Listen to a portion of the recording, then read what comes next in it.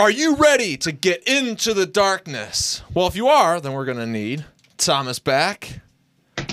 And then we're going to have to welcome this week's guest, Kyle from Incantation, mustache and all.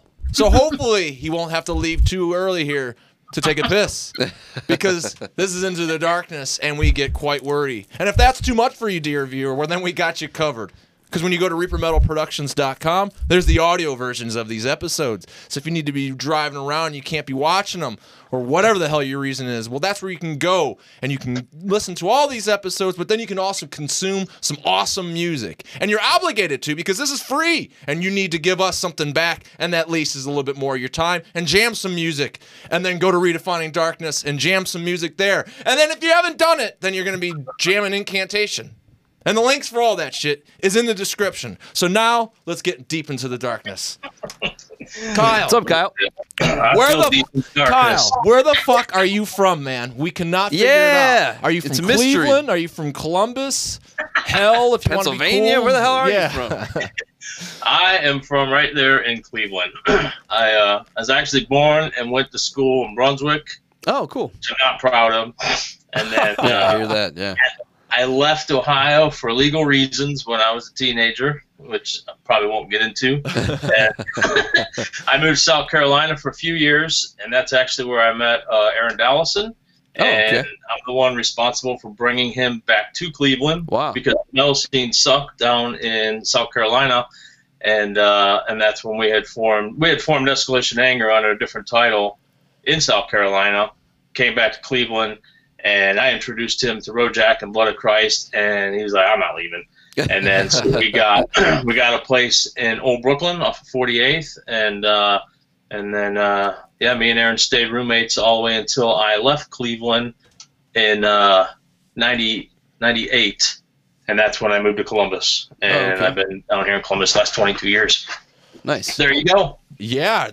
So that kind of, that puts it together then, because we were just jamming Escalation Anger. We were. A good old demo tape, and I was telling good old Thomas here about the recording studio that I was at, JMC. JMC or JCM? No, JMC. You want to get JCM because of the Marshall cab, but it's actually JMC, and that is like right here, Litchfield, Valley City, or whatever. So, yeah, Medina. Dude, like Brunswick, Valley City, like this whole Medina area, who would have thought? That's where we're at right now. Dude, Valley metalized. City. Yeah, Hell's Headbangers loaded there. Like, what the hell? And I live in Hinckley, so I was bordered. Oh, okay. Yeah, I know Hinckley. We used to go to Hinckley Ledges as a kid. Yeah, I'm close, yeah. I don't know what it looks like now, but when we were younger, that's where you go and smoke doobies. Right. Off the ledges, and when you're like 12, those ledges look like, the mountains. Right. It's the closest we got anyway, yeah. So that demo was recorded, that's the studio you're talking about where we recorded that 91 demo? Yeah. Anger? In Medina. I thought there was a studio out in like Akron area. Well, no, no. I guess he was. He was always in Medina there, and Akron, Medina's like the greater Akron. Yeah, west. It's west. So okay, all right. Yeah, I guess that kind of makes sense. I haven't really thought about it, but for some reason I thought it was more Akron-ish. But yeah. But the rest of the internet's like, I have no idea where that is. They don't fucking care. Something they might know is the classic Kyle from Incantation has a mustache. Never heard of it. Right. So, come on. And if I ever haven't, then every single fan, every day of my life on the road, somebody would remind me of it. So. And I was telling him, like, he's got to be sick of hearing it by now. Maybe not so much these days, but back when that came out, for sure. Well, it's actually been more popular in the last 10 years than when it was than when it came out, for sure. Wow. I think all the new era kids, into sickle AC stuff, And there wouldn't be a show that goes by where somebody wouldn't say it, or when I do something online or whatever, someone's like, I gotta be the one to say it, So take us back then. Where the hell did that come about? Yeah, what's the story? Well, there's clearly a mustache. Yeah. As most of you know, AC and Incan used to tour a lot together. Yeah. Even prior to me being in the band, and in the 95, 96 when I was in the band. And so me and Seth got to be pretty good friends. And it was just one drugged up evening at my house, just sitting around. I don't know if he was just in town or if it was before or after a tour or whatever, but for some reason we're sitting in my living room and he was just dicking around on the acoustic, and he just started playing riffs and just humming shit or whatever. And Kyle, you gotta come up to Boston and record this next month. And yeah, whatever. Just figures the coke talk, you know. Fucking hey, it wasn't a month later. He calls me up and get your ass up here. What the fuck you talking about, you know? And we got to do that song, The Kyle from Incantation. I'm like, you got to be kidding me. So he talked me into it. I grabbed Brian Sekula, who you know. Oh, yeah. And because he also was friends with Seth. And then a buddy of mine who was in town from North Carolina. And we all just road tripped it up to Boston, you know, just got there, went in the studio. We just played it one time. That was it.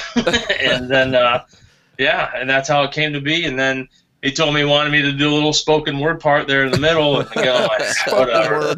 Yeah, so after that whole partying extravaganza, I'm at home laying in my bed sick, and he calls me up, and then I did it over the phone, you know. Oh, wow. That's crazy. And the rest is history, you know. It was fun. It was, You know, it's the first time he ever had a guest musician, more or less a guest drummer. It's the longest song he ever had. And from what I understand, it's their best-selling record due to the song. But do you think Eric gives me any money? Yeah, right. So that's the skinny of it. So then that's theme, I guess, what kept going, because by the time After Party Massacre came about, at least on I guess it's on that soundtrack. It's on the, it looked like it was on the soundtrack. It was like Kyle from Incantation had to take a piss. Yeah, that's that asshole Christoph. He titled that because we played that show and I really had to piss bad. So it was between an encore song, so I got up and I ran over to the pisser, took a piss, came back, and then he just happened, you know, because they were making fun of me. Hey, where's Kyle? Blah blah blah. And it was all on the audio, so Christoph decided to leave it on the soundtrack. Oh, that's pretty funny. The title of it is that. Especially by then, everything was, you know, Kyle from Incantation, this or that, like you were saying. Who can come up with the cool comment for the contest here? Yeah. Well, you want to really so we might as well or just leave it a comment, because this is a long run episode that you could be watching in 10 years from now. So that's true.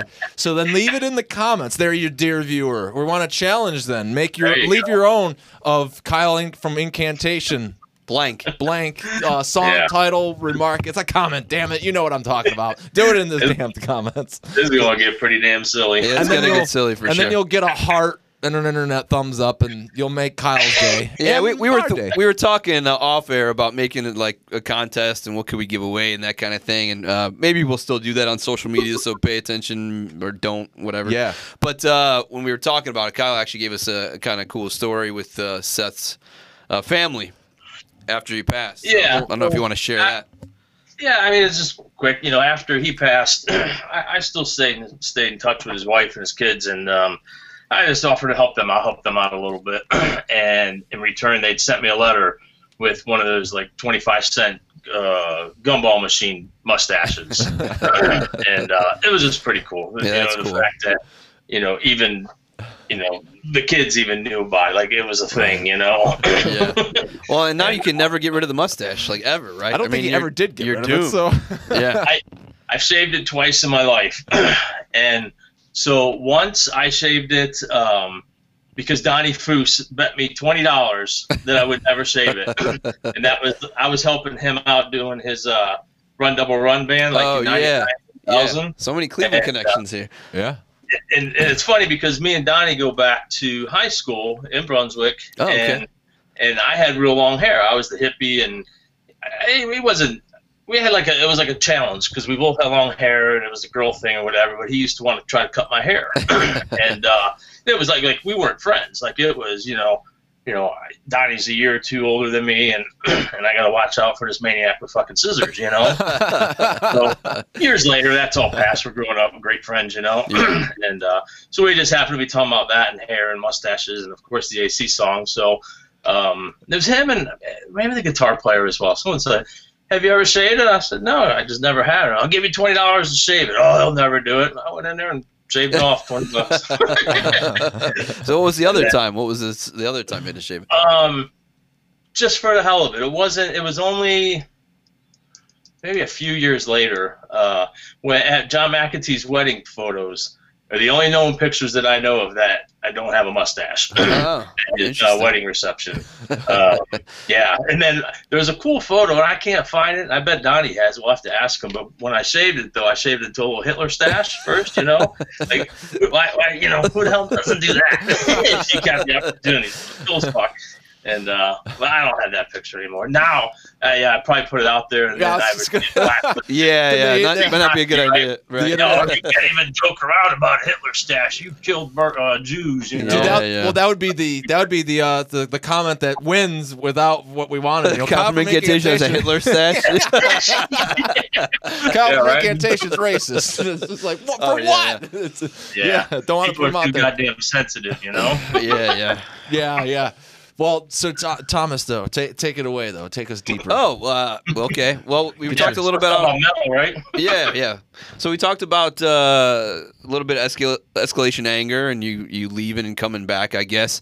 So how did you get involved then with, obviously, Incantation flirted with a lot of guys from Ohio and Cleveland in particular, with Dwayne Morris having been involved on a tour or two, I think, and just, I guess, connecting with all the I guess it's the Midwest metal scene kind of all being connected at that time, right? Huge family, you know? Yeah, right. And so when Jim Rowe left, I mean, was it something that they knew he was leaving and they sought you out? Like, how did it come to be? When did that happen? Yeah.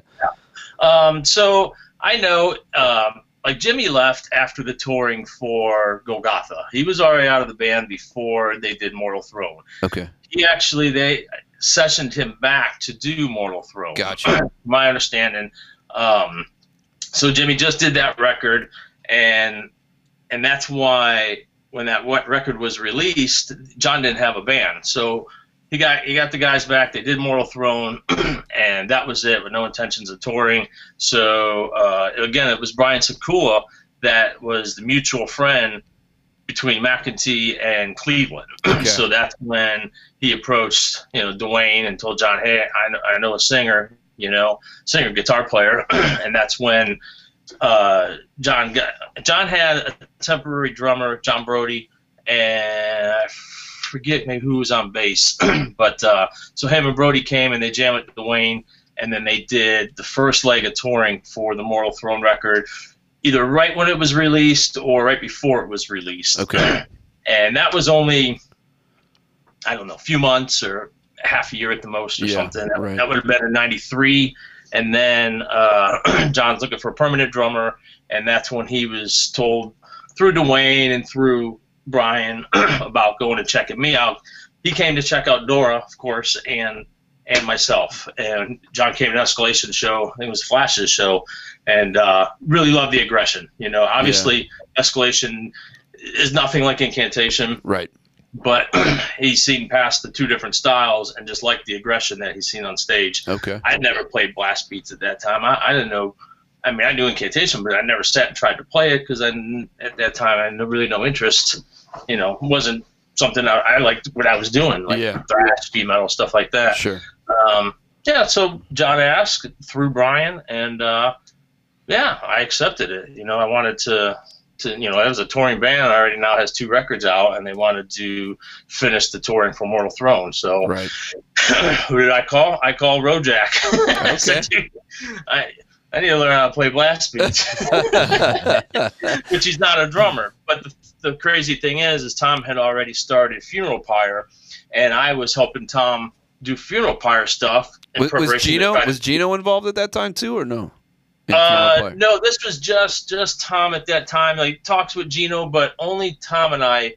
It was just like the Tom project, and he wanted to, kind of put more of the full band together and play out live. Okay.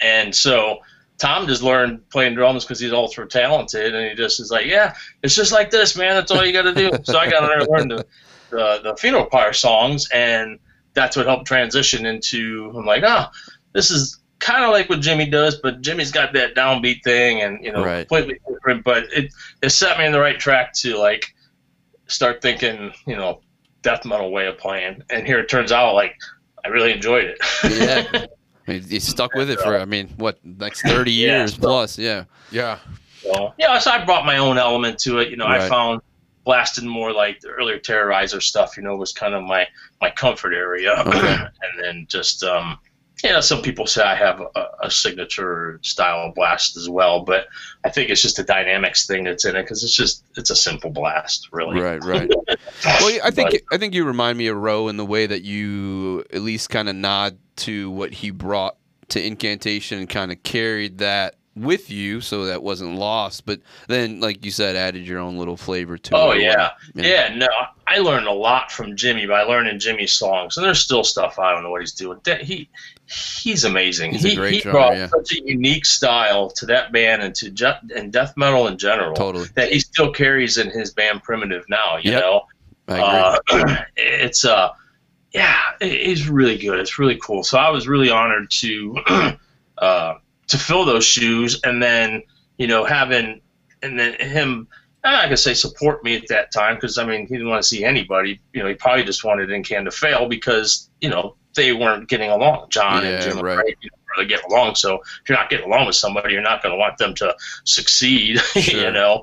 But I never had a problem with Jimmy. We play Up That Way, and he'd come out, and That's he may cool. have bad words or something with John, but me and Jimmy always got along well, Nice. and that continues now. You know what I mean? Like now, he and I are real good friends. That's good. Actually, if he watches this, he's going to be mad that I didn't call him back last night. So, so I incorporated his style in mine, and then carried that for obviously many albums. Right. After that.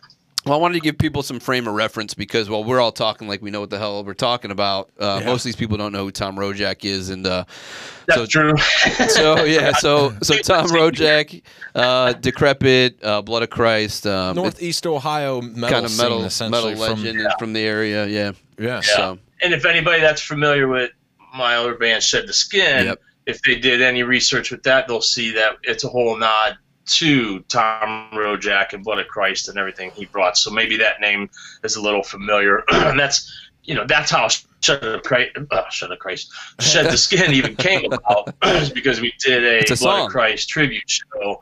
Huh? and it's a song, And song title. Yeah, exactly. Christ song And title, yeah. song title.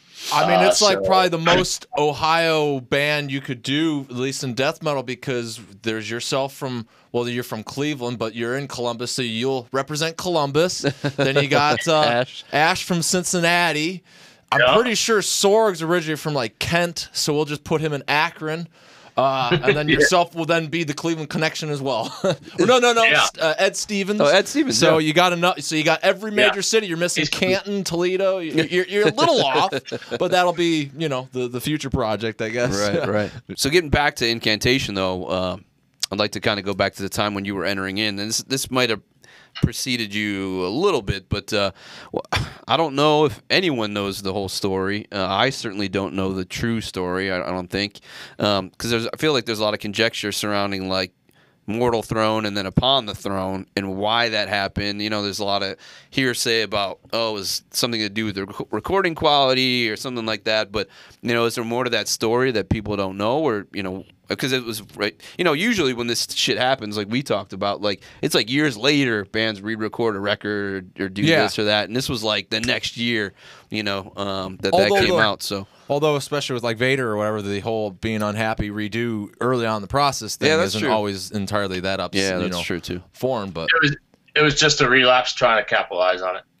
It's the bottom line. That was the Mortal Throne was the mix. John liked the Upon the Throne mix, not particularly in that order, because they reversed the order on it. So it was just a raw mix of the record, and so Relapse went ahead and just re-put it out. You know what I mean? Because at that time, they didn't know.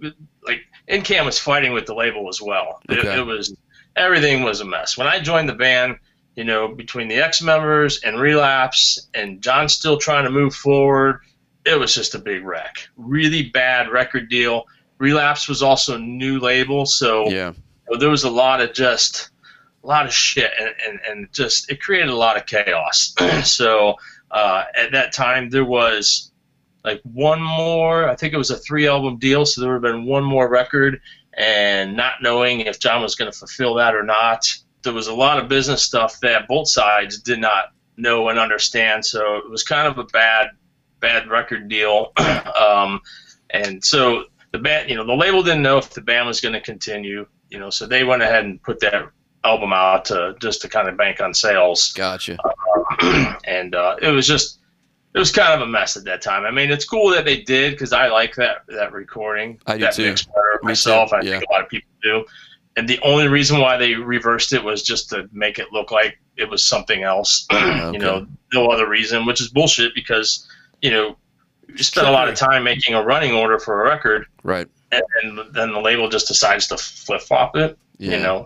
It flows better the way it is on Mortal Throne, at least Right. in my opinion and a lot of people's opinions. But and to get somebody like Wes Bencoster to come in and do this amazing artwork, you know what I mean? Yeah, it's insane. It really it was just a good sales thing. Yeah. And yeah. Okay. Yeah. Well, thanks for clearing it up because it was like a mystery to me for a long time. So then you joined. I guess were you in already by the time they released that Upon the Throne, or did you come in just after that? I'm in before that. That Okay. wasn't even a thought. I mean, we didn't see that coming because I came in '94, and that actually I don't think even came out until It's 95, I think. Yeah, later '95. Yeah. So, the touring was pretty decent. So I think that was just another record we can kind of tour on too, Yeah, at least right. in the label eyes. You know what I mean? Like, Sure. stay out on the road because I was young, John was young, we're hungry. I just joined the band. I joined the band because this band tours, and Yeah. I want to tour. I want to play metal. So we toured our asses off. You know what I mean? Right. To the point where we moved out of our homes even, and kept stuff in storage because we were on the road more than we were at home. Right. Well, smart. And then, Smart thing to do. Yeah, I mean, John started writing right away. That's why not too long after we were able to do the Second Forsaken morning. EP that you had up there, and Yeah. but we had recorded some stuff prior to that, even like '96 demo. Yeah, there was like a promo or something, right? Yeah, '96 promo. Yeah. So that was cool. It was a lot of fire, and we ran with it. So with the vocal situation, so after obviously the Craig thing happened, doesn't he guests on Forsaken Morning, right? Yeah. And then Daniel kind of took over, and that whole Daniel thing's a little weird, obviously with Chasm being from Mexico, and I don't know if you could shed light on any of that too. Yeah. Well, okay, so I joined, and then Dwayne's the vocalist, and he's doing fine. And then in '95, we're touring Mexico. John already is friends with Daniel from the Cenotaph days. Okay. I'm introduced to Daniel. We had did small tours with Cenotaph and the Chasm. Chasm was still kind of a newer band at that time. And then, it wasn't working. Dwayne wanted to stay in Mexico. Him and Magic Beer, our bass player, had met some girls, and it was just kind of, we didn't know what was going on, So Yeah. it was time to move on. So we asked Daniel if he would session until we had found another vocalist. So he just did some live stuff, but when we did the EP, by now I had met and got to know Craig, and so I had asked Craig if he would come and session on the record, and that was also time where we did the tribute to the Goat. So there was still a lot of the old ties from back Jersey way. Okay. So yeah, I tried to mend it between everybody. You know what I mean? Yeah. I'm fresh in the band. These guys are cool over here. These guys are cool here. They kind of got issues, but it's like, man, it's one big happy metal family, Right. And then after, so after Craig just sessioned for the EP, then we asked Daniel if we wanted him to come on full time, knowing though all the time that his band is the Chasm, Right. That's his main baby. So, but he stayed with us until '97, and the Chasm got an offer to play Milwaukee Metal Fest, and that was right in the middle of that Morbid Angel tour. So he had told us he was going to do that, and that was going to be his last show because we had to continue the tour, and it just didn't work out. We would have had to find somebody to fill in on a few shows anyways. So we had called upon a buddy just to finish out the tour, and then that was a disaster time for myself as well. That's when I rolled the van. Oh man. And yeah, I was smacked out. You know, I had a little small substance abuse problem. It was very big. But yeah, so that was, you know, Daniel's, you know, part of the whole band, and of course being there for Diabolical. You know, Yeah. I wrote most of those songs. Some of those are first things that he and I wrote together, and we just didn't track them until Diabolical came around. You know. Oh, okay. Now, do you pull the keep the Cleveland going there and pull a Jim Kanye when you're a drummer writing and do a bunch of humming and stuff, or you actually play a guitar and contribute in that way? Now, I definitely don't play guitar. I'm a really crappy guitarist. But how do you write then? How do you do your writing when you're then? I hum stuff. Awesome. Yeah, I'll hum a lot of riffs. You know, I mean, John obviously writes majority of it, but I write. You know, especially even more recently, I've written full songs, and I just hum it all out. And then John understands. You know, we have pretty good working like that. Yeah. But yeah, so I don't know, just, you know, when you're writing and you're just, he's got a riff or something, and I'll hear a little bridge or a punch, or, you know, oh hey, what are you gonna do, this and that, and that's the whole writing process. You know what I mean? That's what's great. You just get in there and you knock it out together. I kind of miss those days. We've been spread apart for so long. We can't get together as much as we used to. So now it's a lot of send me the riffs, I'll play it, and then I hum it back. And is that your setup now? Because it looks like you're obviously well set up there behind you. I've seen stuff too on social media and all that. So is that what you do, like incantations, shed the skin, and all that? Because even, you know, my inside too, behind the scenes, they're bringing up, you know, being at Kyle's and working on stores. The studio located in your place? Yeah, I've had for the last 10 years, I guess, I've been tracking everything at home. This is my second studio. I moved here like 2 years ago, but I had tracked at my last one. I think from Dirge's on. I just started tracking everything, all the Incant stuff, all the Shed the Skin stuff. And then, you know, I've done the Estuary record, just did the Hell Is Here record. You know, so yeah, anything that I'm involved with, I track all my drums at home, and then I'm equipped to track everything, guitars and vocals, and we do, you know, 90% of the Incant records at my place. So nice. It's I can't mix, you know, I can do minor editing, but I'm just a tracking guy. I'm just a drummer with fucking recording gear, really. Yeah. Well, it gets a lot of the nice fundamentals out of the way that take the most time and soak up the most budget, and, you know, it could really make or break a project. Plus, I think there's something to be said being inside your element. Like, it's a comfort zone. Like, you know, you don't have to worry about just performance-wise, right? I mean, yeah, or just being at a studio that you're just constantly feel the weight of, like, every minute costing you whatever season's amount of money. Like, that ain't good for a good take. You know.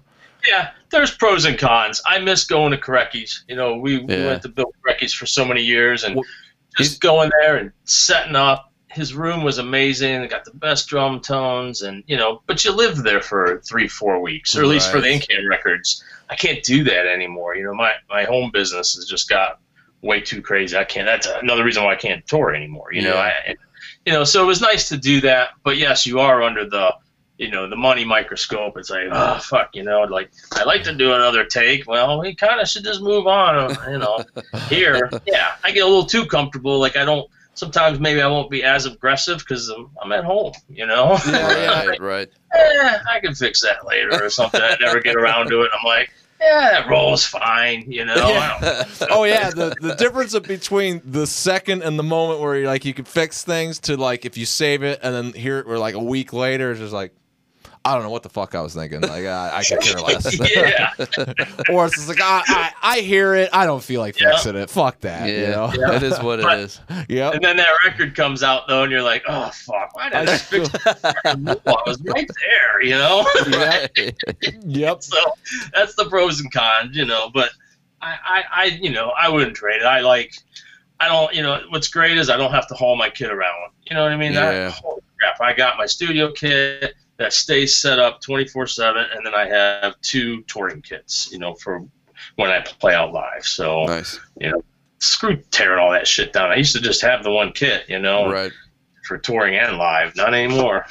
Not for years now. So. Yeah, I do the same. I have a setup at the house with the kit, and then I have stuff in cases just ready to go if that ever needed to happen, which doesn't happen for me anymore either. But yeah, it's kind of a similar story. Ready to if and when. yeah, I guess so. Yeah, whatever. Probably not.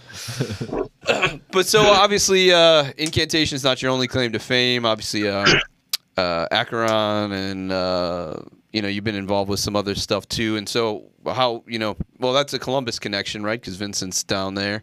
Is it something that kind of happened naturally, or did it not happen until you moved to Columbus? Yeah, that was kind of a weird thing. So like neither one of us, I mean, we knew each other only from the early days, and then playing Florida and crossing paths or whatever. But when I moved to Columbus, I didn't know he was in Columbus. Turns out he moved to Columbus within the same year that I did. He moved up here for a girl and just got sick of being in the Florida sun, and he's a very white person, so him and the sun do not get along. And so once he found out I was living in Columbus, he found out through Jeff Grossland. I happened to be, when I first came to Columbus, I had left incantation. Like I said, in '98 when I flipped the van, I took a break to clean myself up. I came to Columbus to go to rehab. Okay. And there was work down here because I was still in construction. So I cleaned all myself up. So in '99 I went and was helping out Vital Remains. I figured that'd be a good way to get my chops back up. Right. That stuff's pretty brutal. Yeah, it's intense. I was in Providence and I was helping out Vital, and Jeff Grossland then was a mutual friend, and Vince was wanting to put together a project, Wolf and Society. Okay. That's with the Dark Throne guys and stuff, right? Or Dark Funeral. Yeah, Dark Funeral. Lord Ehrman from Dark Funeral, and then two of the guys from Electric Hellfire Club. Oh, okay.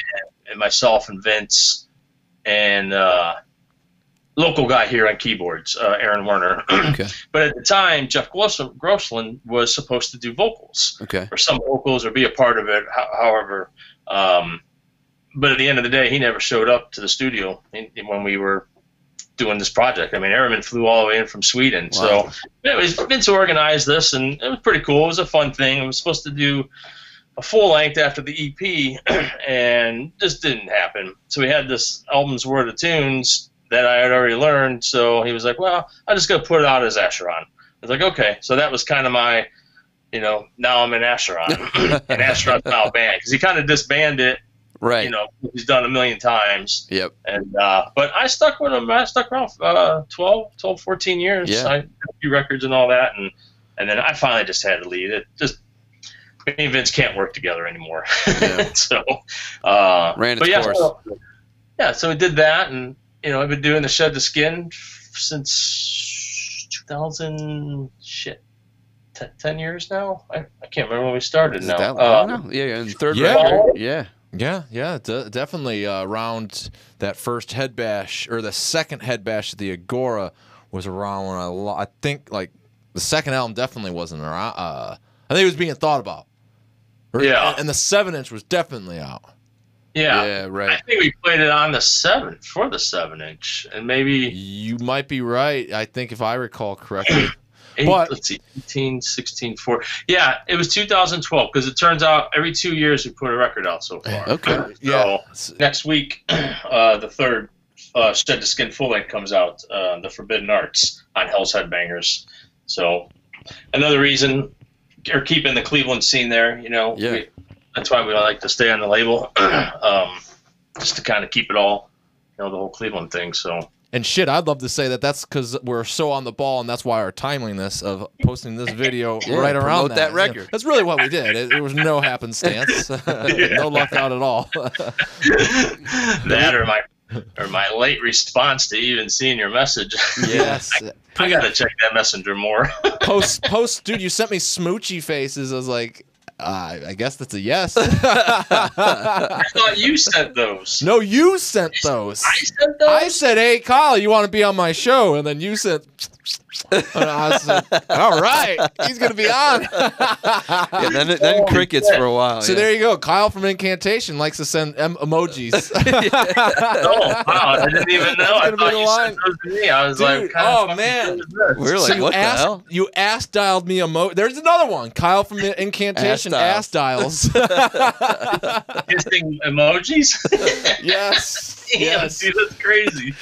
Well, before we get off the music, I do want to ask you about Hell Is Here because I do know some of your counterparts involved with that, but I know it's something you guys just recently recorded, and then hopefully we can get to some talk of some horror. Yeah. Yeah.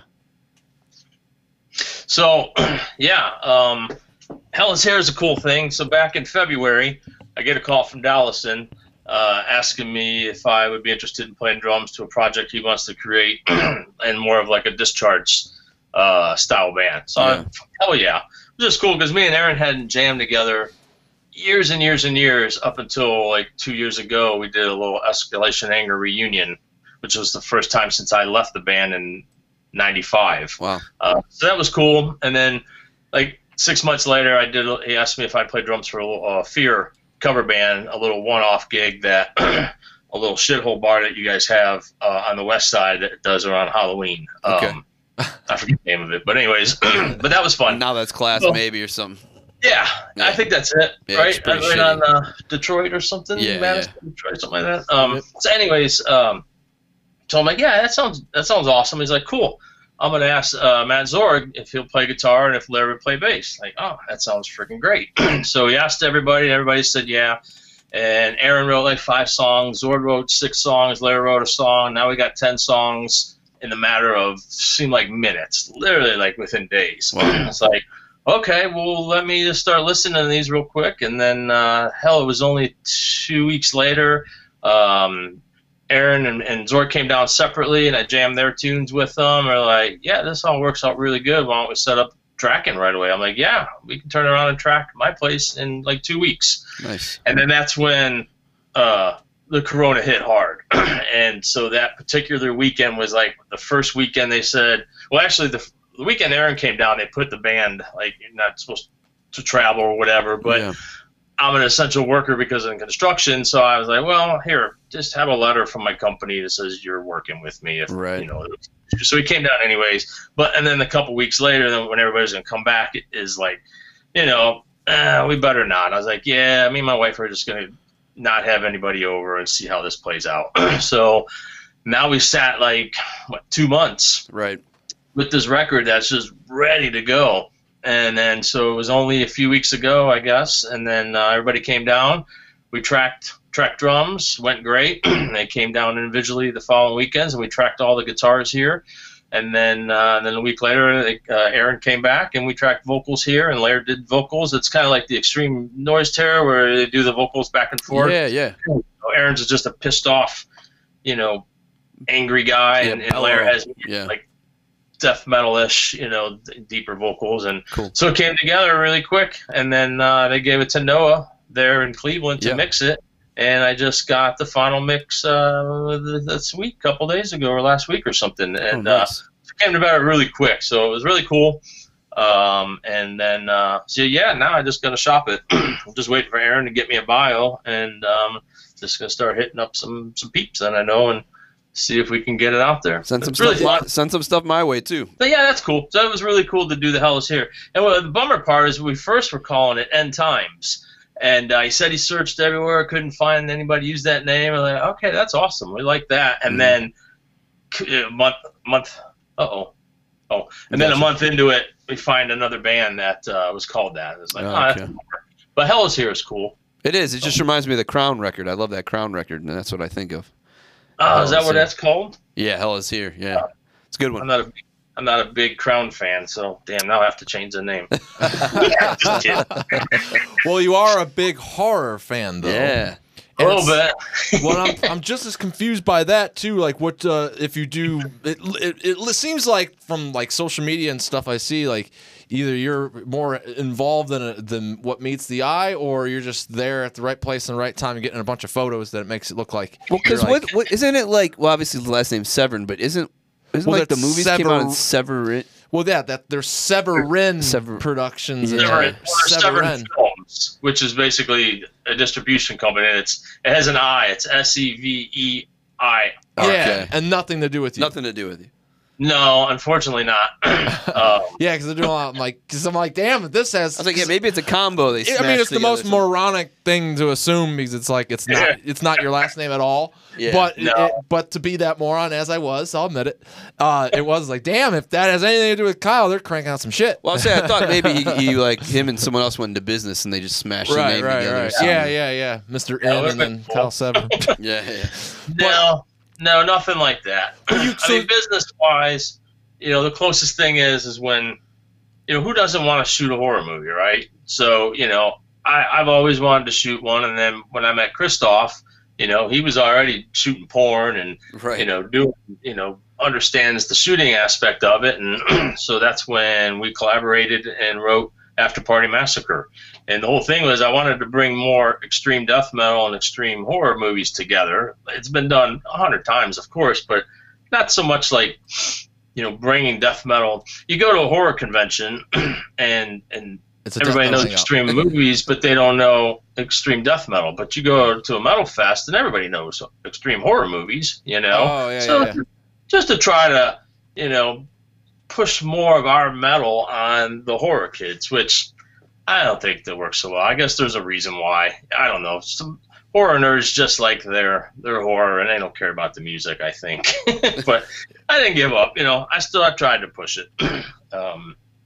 And being that, John had Ibex at the time, Ibex Moon Records, Right. and had access to a lot of bands, music that we wouldn't normally, was able to, have the rights to put Asphyx, music in the movie and, stuff like that, where I didn't have to pay licensing fees and whatnot, Right. So, it was cool, and we were able to do the soundtrack, and it was a fun thing to do. Took us forever, spent a lot of money, and, but hey, I did it, Yeah. Yeah, But as far as the conventions, like that's just, I'm friends with a lot of vendors. I got to know a lot of people in the industry, so I like to go and I hang out at the cons, and or I'll help Christoph out, or I'll help another vendor friend out, or something like that. So yeah, I'm always around the celebs and hanging at the VIPs and whatnot. I remember once I was told that I get invited to the VIP parties because I'm like the hot chick at the party. That was a compliment. I'm like, okay. it must be the mustache. Yeah, it's the guy with the mustache. Bring him must back be the here. Dude, it's Kyle from Yeah. the AC Yeah, song. that hot chick with the mustache over there to get real fat, invite her over to VIPs and mingle and give them free booze. And it works. Well, so I've admitted it on the show numerous times then. That's where I like to take these opportunities and kind of even talk horror that I am on a suggestion-only basis. I will not waste my time dicking around on, Netflix or whatever the hell these indecisive places are to waste so much time looking for a movie to then, not serve the hour and a half gap you even had to watch the movie when you just, go through it, and then it's absolute shit. So, do you have any recommendations of cooler, newer horror you've seen that's even good anymore? Newer horror? I don't know. I don't know any newer horror really. Yeah, I still, you're that guy. for many years as I've been watching horror, and I even grew up at a drive-in theater and then a regular movie theater. My babysitters managed the 42 drive-in that used to be there on Pearl Road there in Medina. Yeah, No yeah. shit. So I used to work there. My job was to stop the kid, or not stop them, but report the kids that are sneaking in through the woods. And yeah, when I'm 10, 12 years old, that's all I could do, and then watched a lot of horror over the years, and I'm still discovering movies from the 70s that I never seen. So when I go look for a new movie, I look for an old new movie. Right. I don't know any new stuff. I think just for a straight up gore, I like that movie Terrifier. The clown one. Who else? Slasher Dave recommended Slasher it. Dave Yeah. brought it up, and then the internet comments were Yeah. there. Yeah, I would have never watched that on my own because I don't just pick movies off of Netflix either. But it was recommended me and just say, hey, if you just want a cool, gory slasher, if you like clowns or whatever, watch that one. It was pretty good. So Yeah, it was pretty good. I guess that's a couple years old, but that's definitely new. Yeah. I don't know what else. Like King Folly recommended Lake Mondo, but I still haven't watched that one yet. Me neither. Have you seen Lake Mondo? no, I Said it's a haven't. Is it newer newer? one. Yeah. I think he said it was Australian too. Yeah, King was all about it. Yeah. Yeah, and to the point that I appreciated it too. I was like, "Give me 5," and then he's like, "Just start with that, and He's then like, we'll come start back." with Mondo. Yeah. Like, all right. He's like, "Hey, that's the way to go. Like, just stick with my 1. You ain't doing shit otherwise." Yeah. What is it's like? But I'm the same way, man. Like, yeah, new to me, old movies, and so like, has there anything tickled your fancy from the '70s or it doesn't even matter. Just anything that's not even necessarily new that's new to you that was a recent discovery. Shit, it's funny. I never watched Black Roses before, which is it's not 70s, but it might even be late 80s. But it's a like a rock and roll nightmare. We were just talking about horror, heavy metal, and horror. Yeah. It's a satanic rock band that comes into a town and possesses all the kids. So I had actually never seen that before, and I've had it in my collection for the last 2 years. And you got the shelf of movies that I don't have the time, and I finally just pulled that one off and was watching it. It was funny because Matt Zorg was telling me about he's got a little rock and roll Def Leppard type band that he's doing with Wayne Richards and the kid on drums and stuff. And he'd sent me the demo they did. I'm like, I'm just about to watch this other heavy metal rock and roll movie, and it was good timing on it all. But I don't know, that one was fun. But let's see, new, I don't know. Put me on the spot. I try to watch at least one movie every night, my wind down time, because I work day job, and I get about a half a movie, and it takes me two nights to watch 1 hour and a half. That's how I am anymore. When you got a wife and kids and all that, man, it's difficult. Yeah. Damn, I don't know what I've watched recently. Last night I watched. Fuck, I don't even remember. Shit. That's all right. I wanted to ask you about Christoph because I've actually known Christoph since I was probably from horrormerch.com. Correct? Yeah, Christoph from we got to give well, you got to tell the internet. Right. There you go. Everybody from Ohio. Horrormerch.com. But he was I don't know if he's from Cleveland, but he was always a Cleveland guy when I knew him back then, and he always kind of seemed on the fringes of kind of the goth industrial scene, which I guess I was on the fringe because my cousin was a DJ and into all that too back then, and. But anyway, he ran a few shops up here at the time, I think, and I definitely bought band shirts from his shop while he had it. I think it was on Madison, maybe. But I don't know if you met him when you were here, or if you met him, or if you met him down there. Well, I met him in Cleveland. I met him and when I was in Asheron. I guess it was like 2008, and he had approached Vince about. He was shooting a porn movie, and he wanted a band in it. He was kind of already like thinking the After Party Massacre, but he wanted to do it more as a porn shoot. Okay. So he asked Vince if Asheron would come. He rented out Peabody's and would come down there, and we would play and do the live footage, and so that's how I met him. But my exact moment of meeting him was on stage when he came up to me, and I had my kit all set up. He's like, "Hey, my band." Gaping Anus is opening up, and we throw shit all over the stage. Do you want me to cover up your drums? And I fucking went off on him big time. Didn't even know the guy, and nothing's really changed since then. We became actually great friends after that. Yeah. We worked together ever since then. But so he was living in Cleveland at that time, and I think he might have had the stores or was just closing up the stores. Yeah, he was kind of gothy, but. I think he was just getting out of his goth phase, and from what I understand, and so he, we worked together. He lived in Cleveland, and then he actually moved to Columbus just a few years ago.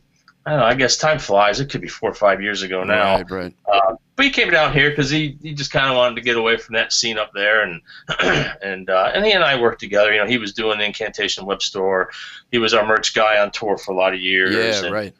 And then like I said, I try to help him out when I can at conventions with his horror merch and travel with him and stuff. So he's a good dude. He is. Yeah, he's always a funny dude. Yeah, but he isn't originally from Cleveland. He's from Frederick, Maryland, Oh, okay. or right outside of Frederick or Fredericton or whatever. But he's from Maryland, and that's where his family's at. Interesting. Okay. Yeah, I didn't know that. So I wanted to bring it back around then Yeah. to Incantation, and obviously you're talking about merch and stuff like that. It looks like there was a recent revitalization of the web shop and stuff like that. Yeah. So speaking of with Christoph, he was running our web store for a lot of years, and he just wanted to get out of it, and it just made sense to ask Hell's Headbangers, since you guys are the kings. And so that's what we did. I talked to Eric and Chase about it, and it seems like Eric's handling all of it. He's the one that I do all the the proofs with and everything, but it still ran under incantation.com.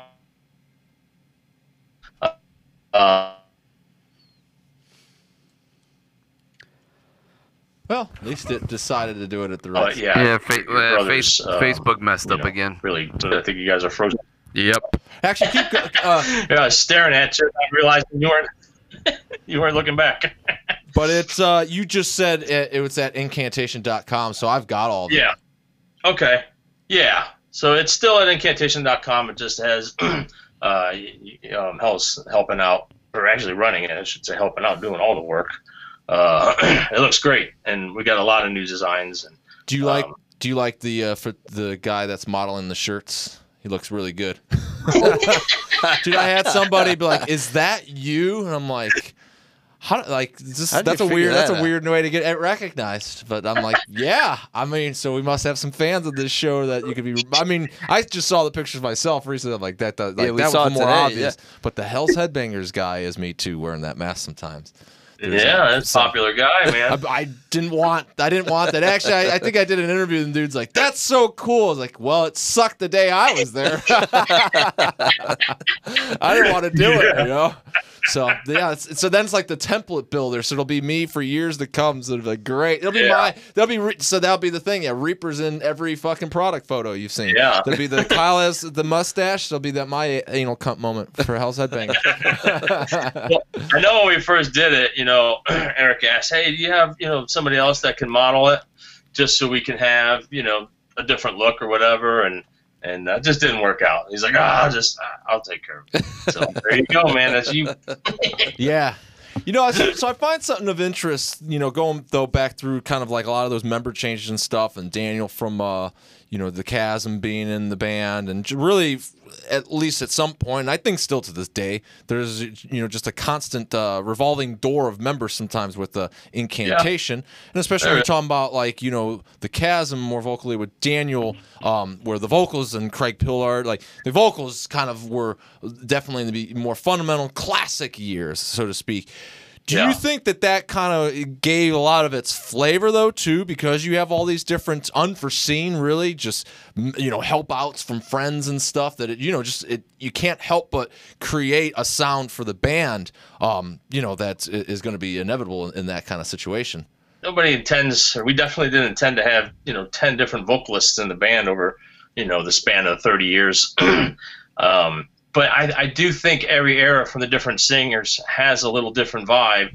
I don't think it was ever intentionally, but it just kind of forms that way. And then especially like, once John took over vocals, every one of his records, because he was never a vocalist and had to kind of learn, you know what I mean, and feel that out. So every record, and we're still, just now even just he's got the strongest voice now than he ever has. And I think it's because touring like crazy as well. And then, and now we never demoed vocals. Like we always waited till last minute to put vocals in, but now we're adding vocals early, and just gives them more singing, more growling, time.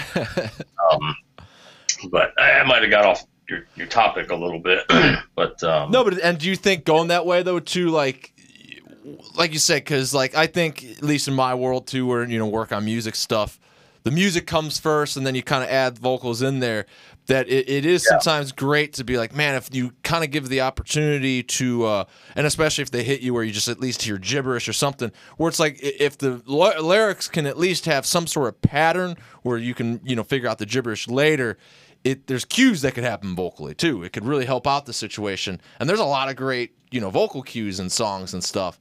So I mean, it sounds like in a way you're kind of describing stuff like that though too. Yeah.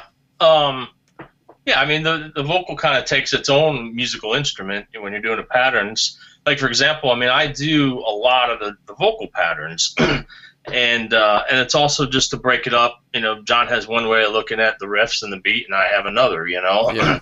And, so that helps. We're realizing now, in the last record and then this new one that we're demoing and working on now, like, we want to pay a little bit more attention to the vocals and just be a little bit more dominant to where maybe it wasn't before, because even like on the Daniel records, like we didn't even know, like a lot of the songs that we didn't already demo that had vocal patterns, we never heard them. Daniel just got in the studio and just did it. He got a bottle of fucking tequila and he just went in there and blurted out a bunch of words. We had no idea how patterns. I don't think he did either. He just got there and spelt it out, which was great. And that's what makes the vocals on that album. It's just it's different for sure. For the moment, he may have had some stuff in his head, but he never let us know. we didn't know how this shit was going to turn out. Now, he did those. You were there when he did it. He didn't dial in Mexico and then mail you. He was living. No, I even tried. I spent money on a lawyer, an immigration lawyer. We tried to get him citizenship. We wanted him to stay in the band. We did all we could, and he was living illegally in Cleveland as John's roommate for those couple years. Okay. From the 95, I guess mid 95, I think is when he came over on a work visa and he never went back. Gotcha. So, and then and he's still here. He still never went back. I'm not going to say if he's here illegally or what, but he's been in Little Mexico in Chicago for 20 some years now, Okay. Me and John are planning on doing, I did a little bit of the Diabolical sessions when we were supposed to do the split screen thing, and I had just taken Q&A questions from that era, but we're going to do one together as well. Oh, cool. I covered on a lot of things. That was a crazy time. There was a lot going on. That was a busy time. There's some juicy ones. Me and John have been doing a book for years now. We just get together and we talk like this to a writer, and he's been writing it all out. I don't know when we'll finish that, but it'll be a juicy book someday. Memoirs of Incantation, huh? Yeah, pretty much. Wow, there would definitely be a lot to be said, especially in those early years. What do you like? You watch like DVD bonuses, hear stories like this. I mean, some of this stuff it's getting up there where it's like, dude, I can't remember yesterday. Sometimes it's man, how do you remember some of this shit? Like, so you haven't being the guy though that has that story to tell through these experiences. Do you find yourself going back to some of this stuff, going like, fuck, man, I hope my story's right. I think this is it. Well, there's some stuff. I mean, I just hope I told the story truthfully the first time I said it, say 10 years ago. Because that's if I'm telling the same story, even if it's years apart, as long as you know what I mean. I started reminiscing. But John's pretty good. He'll remind me, and we'll argue about dates or oh, it didn't happen like that. There's a couple things when we get together, and he's like, because there was one show I got really fucked up in Rimouski, Canada, and I don't know, I took some PCP or something. It wasn't supposed to be, but I got in this really bad trip, and I couldn't. There was no way I was gonna be able to play, so I was trying to pay drummers off. I'm like, come on, just get up there and play the set for me. And what's his name from the Canadian Blood of Christ? Shit, I can't believe I can't think of his name. But John said I only tried to offer him like $20. I'm like, no way, I'll offer like $100, And so we'll argue about shit like that. Okay, but that's funny. But I don't know. I remember a lot of stuff. I mean, I can't remember, what I had for breakfast. But, you start like especially like if you guys, you know, I start reminiscing, it starts coming back. You know, what I mean, Yeah. it takes me to have to think about it. You know, but yeah, there's I mean, that's 30 years worth. I mean, that's Right. you know, almost 30 for me. I mean, the band's over 30 now. Nearly 30 years, like you said, of knowing all the stuff that you know to like now where I'm pretty sure you guys did play where there, you know, the state of metal really though is in where it's like there's 70,000 tons of freaking crews around it, all these really bigger, like the acceptance and stuff that who would have ever even thought about during those times would have ever even came to be, that like now you've actually had those opportunities and stuff. Like, are you of the mind where like this is fucking awesome, I'm glad it's to this, or are you more of an elitist that's like, no, death metal needs to stay in grandmom's basement? Oh, I'm glad it's growing for sure. I mean, dude, we struggled, or we're still struggling, but we struggled way hard for a majority of the years. Yeah. People didn't care for our style of death metal and incantation. You know what I mean? Like the old fuckers of death metal, and had been paid respect for that. Yeah. And I'm glad we have the opportunity to play 70,000 tons. I mean, I love it because I've been on it twice now. Hell yeah, keep inviting us, you know. And so it's cool. And now the guys are older, especially John's older. You know, he doesn't have a day job, so you know he kind of would like to live off of metal, you know, just tour, and he doesn't have, you know, big mortgage or nothing like that, so he can play and survive, and yeah, that's all he wants to do. He just wants to play, you know what I mean? Right. It's hard, you know. I can't. I have like you, wife and kids and family, and yeah. But I'm glad all the bands that are still doing it are getting a little bit more respect and being able to play, you know, the bigger stages. And being accepted as a larger band, you know, the bands Incantations and Immolations are now the, you know, not now but you know, being treated as like Cannibal Corpse and Morbid Angel. The other bands that were around at the same time, you know, not that they're commercial bands, but they're a little more commercial than Incantation. You know what I mean? Right. So, but being now treated on that same level, it's weird because there's a lot of bands in the middle that it's just jumped the top of Incantation, you know what I mean? You know, and they got huge. You know, say Dying Fetus. You know, they weren't around. The members were, but the band itself, not so much.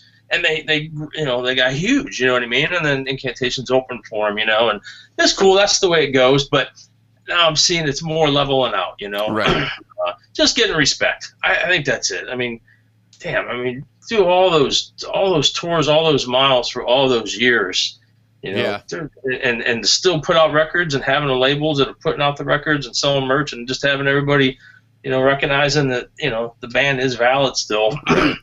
You know, that's respect, and that's all McAtee wants. You know what I mean? He just wants to play metal. We just want to keep writing records. That's all I want to do. My part is just to keep, you know, playing.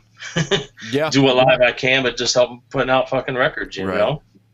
So. Yeah, and luckily with the advent of technology, it seems like it's making things that were otherwise, you know, like you said, of the caliber it was, gain a little bit more traction than they otherwise could had, because, I don't know, there's just the eyes, the ability to reach these things, or maybe shows like ours that are reaching out and they're like, hey, you know, who would be cool guests, because I can do interviews, so we don't have to hear Slash talk about Incantation that he would never have anything to talk about, but somehow be in a movie about, you know. I'm telling you, I'm waiting for a fucking Swedish death metal movie, and then Slash, like, I've never heard of it.